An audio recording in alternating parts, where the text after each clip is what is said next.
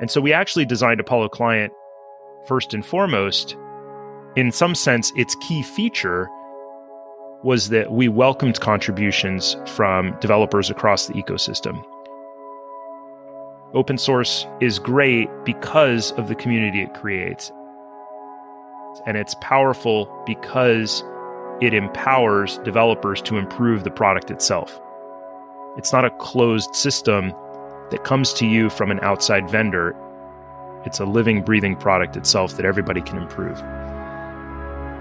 My name is Matt DeBergalis, and I'm the co-founder and CTO of Apollo GraphQL.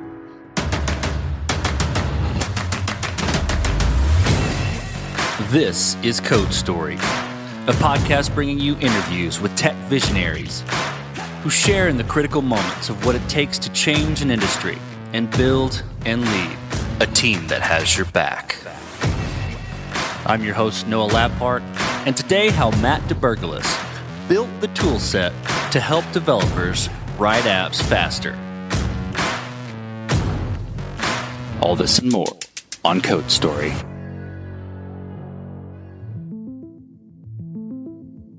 Matt DeBergalis has been into tech since he was a boy, playing games like Flight Simulator on his Commodore 64 and reviewing the schematics in the handbook. To Matt, computers are tools to make things possible and enable people to build things quickly. He loves community building with his background in politics, and he loves the open source world. He finds that it's a powerful force for organizing people to create what wasn't possible before. He lives in San Francisco with his wife and 6-year-old, and he's a private pilot owning his own plane. When asked how he balances all he has going on, he quickly replies that anything worth doing is going to require hard work. For him, this is his family, flights, and code adventures. Previously, Matt co-wrote an open source product called Meteor, attempting to make it simpler and faster to write JavaScript applications. At the core of the tool, there was a capability to write a query to move data around, instead of writing the code. He and his team took that capability and formed what they're focused on now. This is the creation story of Apollo GraphQL.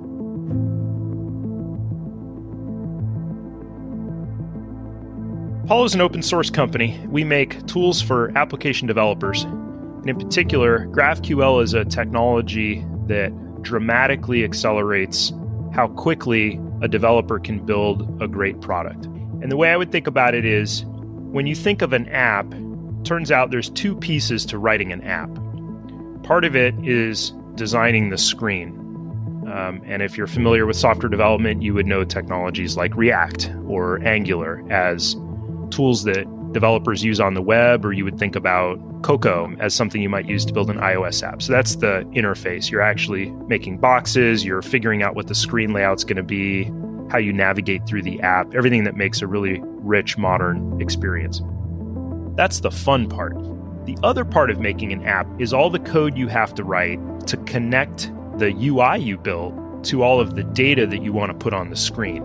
If you think about building an application for an e-commerce store, right? You've got to go fetch data about your products, reviews, maybe pricing, maybe a recommendation, all kinds of different pieces of data. And it turns out the bulk of the time spent making applications is actually that plumbing. And what Apollo does is help you replace the plumbing that you had to write by hand. Think of it as running a bunch of wires or connections between your APIs and your UI. You can replace all that with a database query, something that looks much more like a description of the data that you want to put on the screen. And Apollo is a system that handles all the details for you. So we came to this by way of an open source project called Meteor that I co-wrote with my co-founders here. Meteor was an effort to make it dramatically easier and faster to write modern applications in JavaScript. And it included a lot of ideas, but really at the core of Meteor was this capability that let you write a query instead of having to write all the code to move data around. And Apollo is really just an outgrowth of that. We realized how valuable this was, not just for Meteor developers, but really for any developer, any team, any company trying to build modern applications. That's basically everybody. And we found a way to craft this so that any team could adopt it piece by piece and bring it into the UI and the services that they already had in the organization. So our bread and butter business is helping developers build great apps, build them quickly, build them with larger teams. And ultimately, that means helping companies put better experiences in front of their customers, in front of their users, anybody that's interacting with the data they have. Well, tell me about the MVP. So that first product you created, how long did it take to build, and what sort of tools did you use to bring it to life?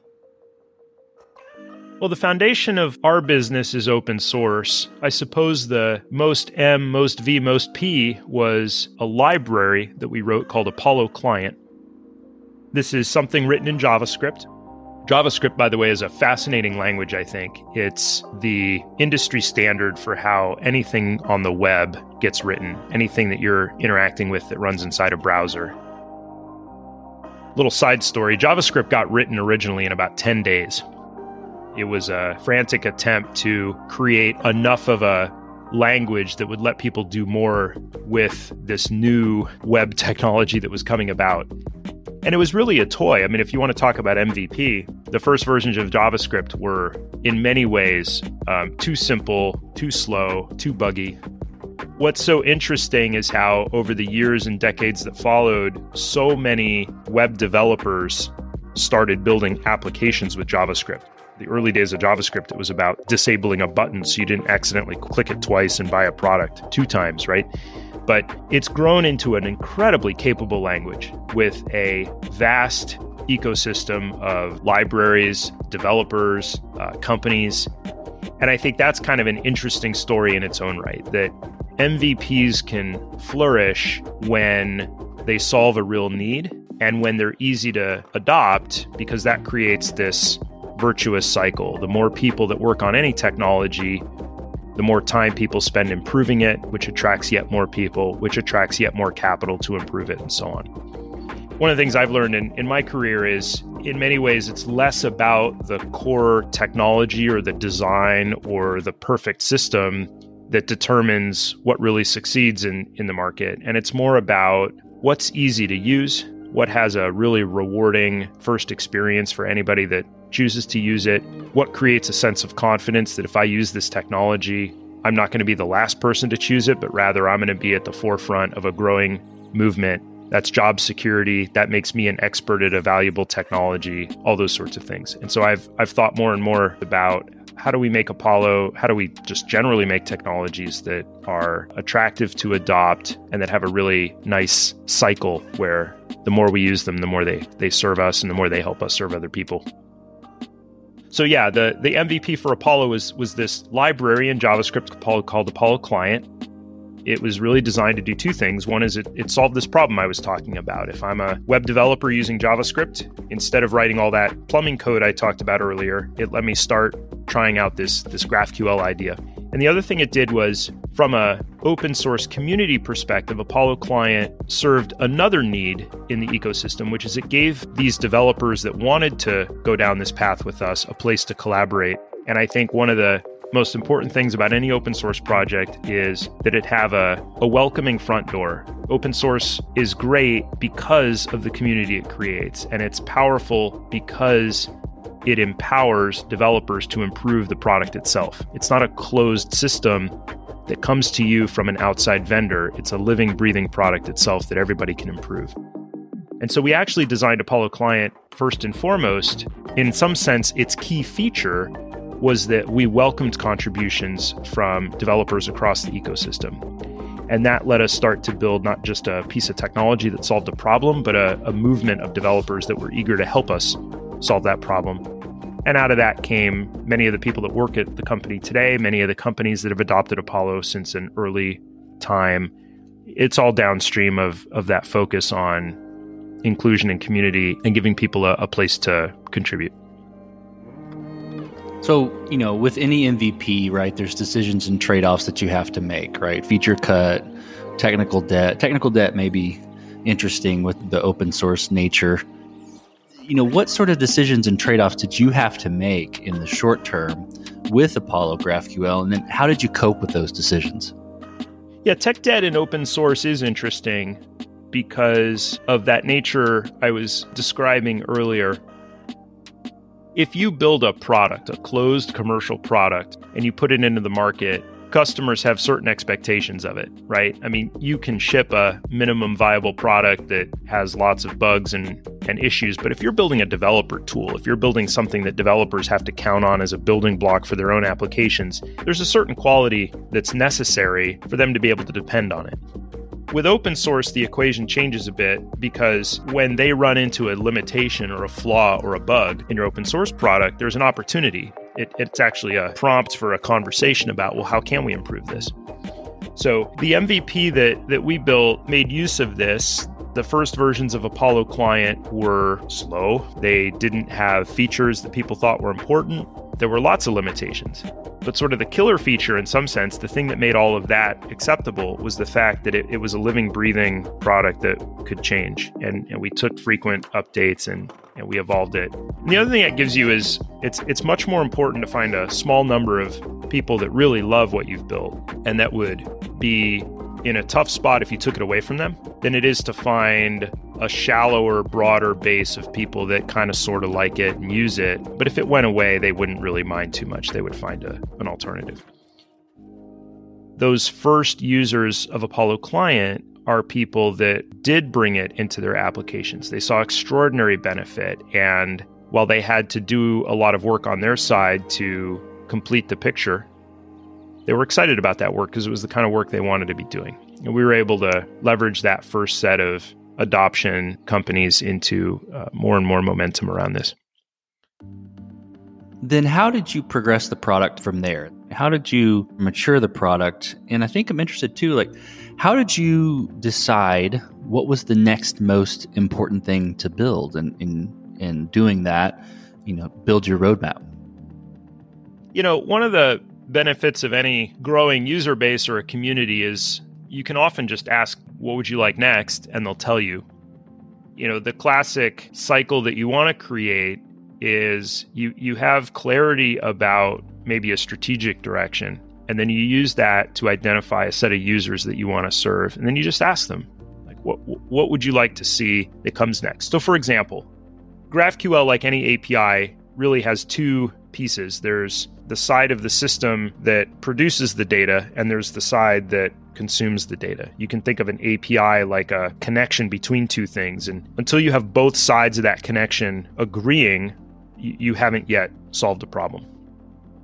So Apollo Client is one side of the equation. It explains how a team with a GraphQL API can connect that API to their user interface. And it's got all these benefits we talked about. The challenge is how do you solve the chicken and egg problem? How do you also make sure that the data is available in GraphQL form? And so pretty quickly after Apollo Client, we found ourselves building what we now call Apollo Server, which is the other half of the picture. And I think if you look inside almost any rapidly growing piece of technology, you'll find one of the problems that had to get solved is you don't just need an MVP, you need a whole answer, kind of an end-to-end answer that creates the incentive for a team to adopt it enough to see value. And some products benefit from having a very short time to value. Something Slack did very well, for example, is that in 1 minute, right, you could get a team of 2 or 3 or 4 people up and running on Slack. You could send each other a message. It's probably got a cool reaction or emoji or something in there. And at that point, you're hooked. You get it. You see the value. It's better than the thing you had before. But with developer tools, it's a more complex journey. I mean, the reality is most of the technology that we rely on that's actually mature enough to build a real application with needs more than a couple of minutes before you're proficient with it, before you've rolled it out at sufficient scale to see its benefit, right? You can't learn a language generally in 2 or 3 minutes. So with Apollo, a big part of the challenge is how do you walk that fine line where you want to make sure that initial experience is delightful, it's simple, it's approachable, without in any way undermining the technical sophistication or quality that's so important. Because developers are wicked savvy, right? They're not going to adopt a piece of technology if it smells like something that's going to lead them to a dead end.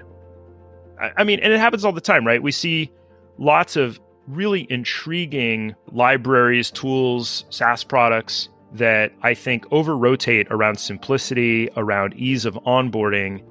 And then you get there and you think, wait a second, like, I love this. This is fun. It might be a good choice for my hobby project. Am I really going to transition sort of a key piece of my whole, technology strategy at my business onto this thing? Maybe not. And then you see other technologies that are incredibly sophisticated, incredibly capable. And the problem is the on-ramp is just too daunting. And they end up being a little bit esoteric. If you really, really need them and somehow you've taken the time to reason about the problem long enough to feel confident in your judgment, then you can adopt them even at high cost. But your typical team they're too busy. They're not gonna have the time and the space for that. And I think one of the trends in software development over the last 10 years with Agile, with modern DevOps and the tools that support that is savvy leaders in the software development industry no longer buy any kind of argument that starts with, our team's going to need a year or two to go do a big rewrite or to transition to a new piece of technology. That's too risky, and it doesn't show value, and it's just hard to justify these days. So we're finding kind of this sweet spot of this Goldilocks where you've got both and you've got them in balance. There's a journey or a path where each step of the way, you're in good hands, you see the value, it's worth taking the next step, and you have the confidence to take that next step and learn what you need to learn because you can see the benefit you're going to get from there, and you can bring your team along with you. Perfect segue into team. So how did you build your team? And, what did you look for in those people to indicate that they were the winning horses to join you? The answer is inside the question. The answer to how you build a team is to zero in on who's great at building teams. At least at Apollo, the leaders that have emerged across the organization in engineering, in product, in design, in marketing and sales, everywhere, are people that, I start with who's the ambassador for our values, who's great at recruiting people to the cause, who thinks carefully about team building and development, who's interested in aligning others to a common purpose. I don't know, there's that quote, right? Culture eats strategy for breakfast. It's true. It's, in my experience, a lot more important to have leaders whose core strength is culture than it is to have any other particular characteristic or optimize for anything else. In an open source company, I think you can embrace that early on, even when your team is small and when you're not necessarily hiring new people every week. Because the whole act of building an open source community is just like hiring. It's just that the developers aren't on payroll, but you're still recruiting people. You're still organizing them to contribute different ways to the project.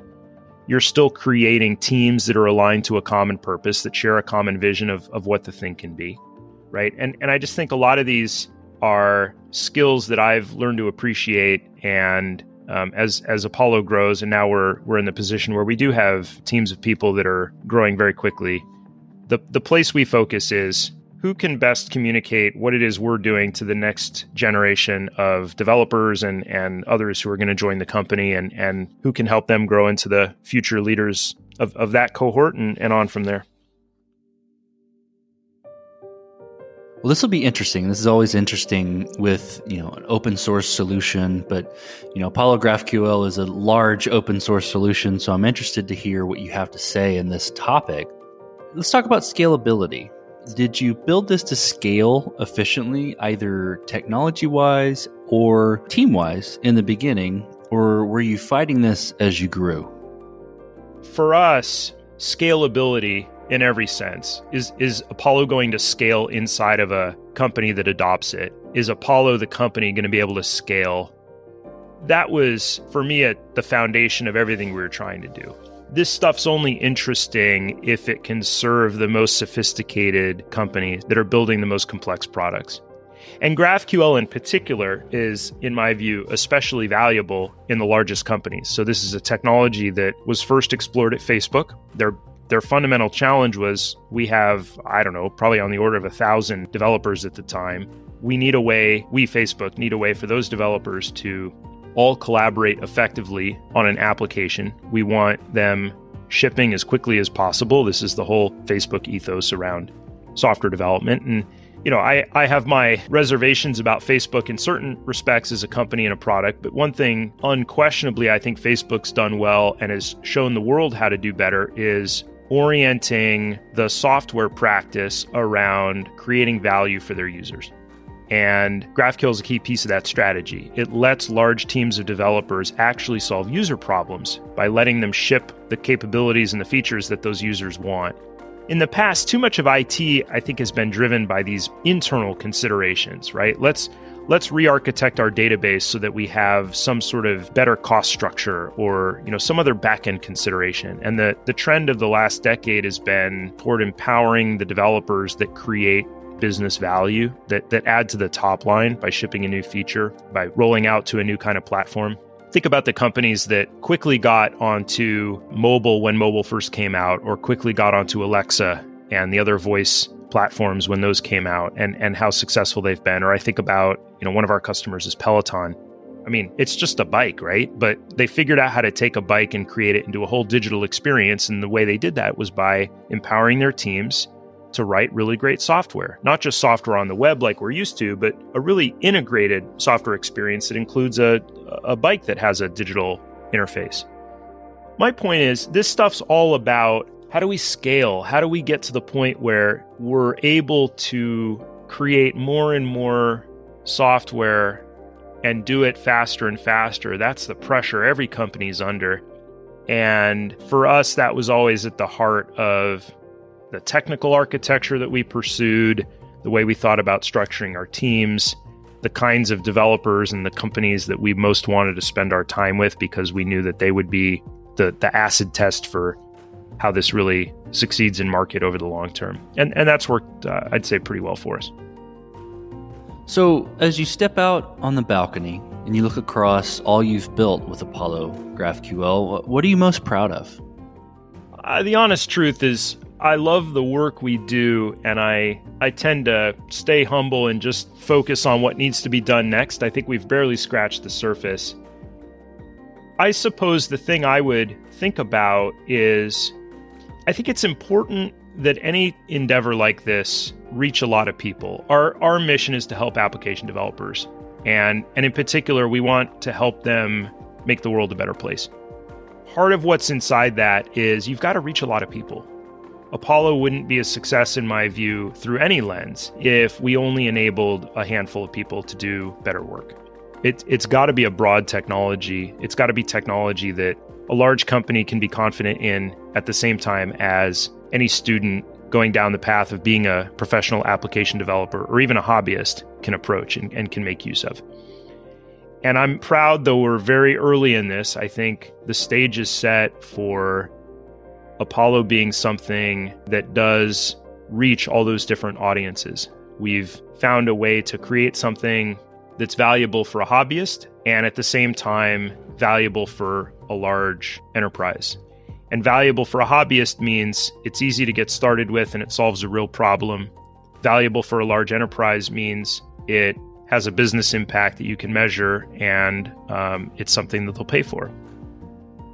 That economic property is what funds the whole thing. So we've had to solve, and I think open source businesses are just kind of complicated on the inside because of this, because you're really serving so many different needs and use cases, and you've got to find a way to bring all that together so that you've got a flourishing business, a flourishing ecosystem, a solid piece of technology, all the things we've been talking about. And I'd say I'm just proud that the team has found a way to do all those things. It's not the easiest thing to create.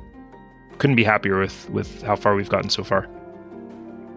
Well, let's flip the script a little bit. Tell me about a mistake you made and how you and your team responded to it.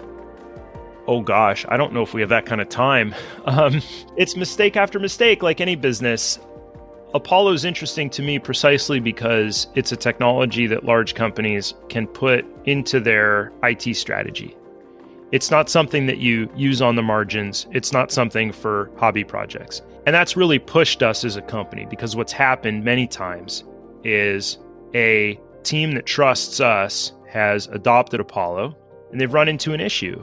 And at this setting, an issue is a way of saying like their website went down or they lost time, something that they planned to ship had to slip because of confusion about Apollo or because of a bug inside Apollo. We've had this happen many times and candidly, it's going to happen again. And I think part of learning how to navigate that is to start by recognizing that you're going to make mistakes. You're going to make commitments based on what you learned when you made those mistakes. And sometimes you're going to break those commitments. So you need to be resilient. You need to have a culture. You need to have a genuine relationship with your customers that can survive that. In fact, where those sorts of mistakes actually make you stronger. And I think about on paper, some of the worst things we've done. I mean, there was a particular customer, one of the largest customers that we had at the time that had really trusted their whole core product to Apollo. And we made a technical error. And like a lot of these mistakes, it's the confluence of 3 or 4 factors that all came together and their site went down. That could have been the lowest moment for us. I got to tell you, we did a retro. We did it jointly with the customer. That's a healthy exercise that I would recommend to anybody. Out of that, we emerged far stronger collaborators than we were before. And I learned a lot about what's really important in these relationships, especially enterprise software relationships. You know, companies are making big long-term bets on you. And one of the values we have here at Apollo is stewardship. And we talk about how it's really great that so many companies have adopted what we've built, but with that comes a real responsibility. It means we've got to recognize products are built on Apollo. Careers have been bet on Apollo. Our ideas have persuaded people to make decisions, and we owe it to them and to ourselves to make good on those decisions that they've made, to make those bets pay off. And they all went in eyes wide open. We didn't fool them, but we've still, I think, very much created an obligation for ourselves. And that's really core to our culture, is we just ask every day, what is actually the thing we do that can best serve them? And we're not perfect. Nobody's perfect. So we're going to make mistakes. But I think if you build on that kind of a foundation of genuine partnership, it leaves a lot of room actually to grow and be stronger because of those missteps. Well, what does the future look like for your product and for your team? Well, it's my view that every company that has software, every company that wants to build a modern digital experience, which is virtually everybody out there, should be using Apollo. It's a technology that really enables teams large and small to make better products and make them more quickly. We're in an era of everything going digital, and you know, the pandemic only accelerated that, but it was already happening, and it will continue to happen. So we're very much thinking long term. We're planning for the long haul. I think platforms are things that get built over the course of a decade, and they last for many decades. So we're still, you know, I think I said earlier, we're really just scratching the surface and at the start of this. And the future is going to look like a larger and larger team here at Apollo, serving a larger and larger community of developers that value what we build and have used it to improve their own craft and accelerate their own efforts. Let's switch to you, Matt. Who influences the way that you work? You know, CEO, CTO, architect, name any person, really, that you look up to and why. Well, my co-founder and our CEO is a good friend of mine. We have worked together for coming up on 20 years now on this and that and the other thing, going all the way back to college. And we really enjoy working together.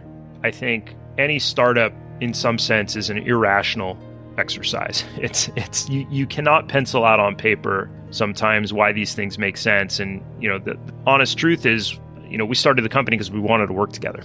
And, you know, we've got some complementary skills and we've got different ways of holding each other up. Jeff's a brilliant visionary. I don't know anyone as smart or as far thinking as he is. And it's been just a privilege to have a chance to work together on this over these years. You'll hear from a lot of people in the early stage startup community how important the founder relationship is, the co-founder relationship. And we've been through enough bad days that I'm confident nothing's going to really test that relationship. We trust each other 100%, and that's let us, I think, model that trust for our team. And that in turn is really why we have gotten to the place we have. Well, if you could go back to the beginning, what would you do differently, or where would you consider taking a different approach?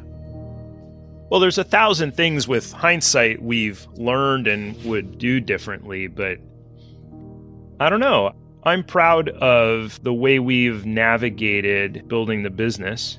I also think modern open source is a rapidly evolving discipline, and a lot of what's now clear in the open source community, questions around, for example, how do you license your software, or just what's the business model for open source? We haven't talked about that much, but just to be clear, when we say open source, the code we write is free to use. So people have thought about different ways over the course of the last 20 years. How do you make money on open source? Do you make money by supporting it? Do you make money by creating a complementary commercial product? Do you make money by running it in the cloud? Do you make money by doing implementation on top of the core that you've built? There's all kinds of models, and it's easy to forget how quickly those models have evolved and how much we've all learned from each other as we've done this. But look, I wouldn't do it differently. I think the key is always going to be the same. Find good people you want to work with. Build a business model where your interests are aligned with your customers so that you're working as common partners instead of trying to take something from them and keep it for yourself. And, be thoughtful and curious and listen. And like I said, you're going to make lots of mistakes. The key is what you do after you make those mistakes, and how do you respond to them, and how do you learn from them, and how do you live those values? So I wouldn't touch a thing in that. Well, last question, Matt. So you're getting on a plane and you're sitting next to a young entrepreneur who's built the next big thing. They're jazzed about it. They can't wait to show it off to the world. They can't wait to show it off to you right there on the plane. What advice do you give that person, having gone down this road a bit? Well, I'm a pilot, right? So the first thing is we're not going to talk about this until the plane is safely off the ground. And we have this thing we call the sterile cockpit. So when you're on the runway, you're not chit-chatting about the next big idea. You're focused on what you got to do to fly and be safe. World's full of advice for startup founders. I'm not going to pretend to know anything that a founder who's thoughtful and has been reading and talking to people wouldn't know from anyone else. I think for me, the thing that I come back to is people talk about doing what you love, and I think that's important. But I would take it maybe a step further. I think something that the startup ecosystem could be a little bit more thoughtful about, something the venture community could be maybe more thoughtful about, is do something that's helpful. Do something that improves the world. And I think almost any idea could be shaped in different directions that have different kinds of impact on the world. I just think it's good for people to be a little bit more curious about that, maybe a little bit more self-critical about that. And the lingering question I think a lot of people have about technology, especially if they don't spend their day in the technical ecosystem the way we do, is it really kind of boils down to has this stuff made anything better? Has it really? And the jury's out on that, to be honest. So I would push them to think carefully about, no one's going to care about any of this stuff in 100 years, but what they're going to care a lot about is the impact it had on them and on their families. And I think we could all do maybe with just a little bit more thought and care on the mark we leave on the world. Completely celebrate that answer. Well, Matt, appreciate you being on the show today. Thank you for telling the creation story of Apollo GraphQL. Thanks, I enjoyed it. And this concludes another chapter of Code Story.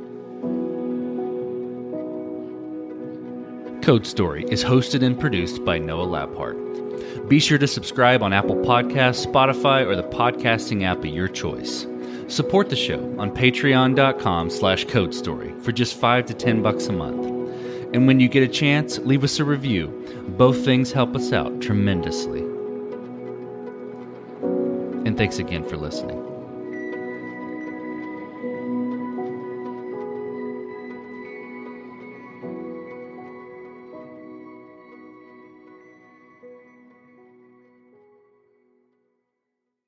Say goodbye to your credit card rewards. Greedy corporate mega stores, led by Walmart and Target, are pushing for a law in Congress to take away your hard-earned cash back and travel points to line their pockets. The Durbin-Marshall credit card bill would enact harmful credit card routing mandates that would end credit card rewards as we know it. If you love your credit card rewards, tell your lawmakers, hands off my rewards. cards. Tell them to oppose the Durbin Marshall credit card bill.